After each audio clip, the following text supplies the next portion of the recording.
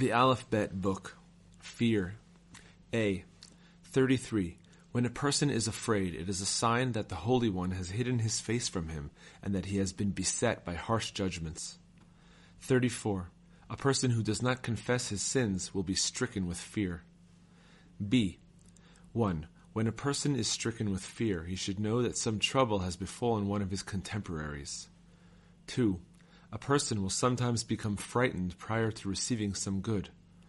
3. Anyone who flees from trouble is wise. 4. After a frightening dream at night, don't take to the road on the following day. 5. When a person's death is imminent, even if he is perfectly healthy and isn't aware of his fate, he will experience fear and say that his death is at hand.